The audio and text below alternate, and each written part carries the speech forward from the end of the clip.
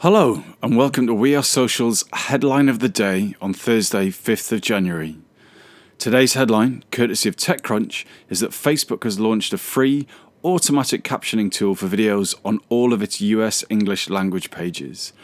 Powered by voice recognition software, the tool aims to take the hassle out of transcription, making it easy to edit the platform's suggested subtitles. The new captioning feature could potentially be rolled out to user-uploaded videos, but Facebook has not commented on future plans. Check back tomorrow on the Amazon Echo or your favourite podcast player, or follow us on Twitter @WeAreSocial.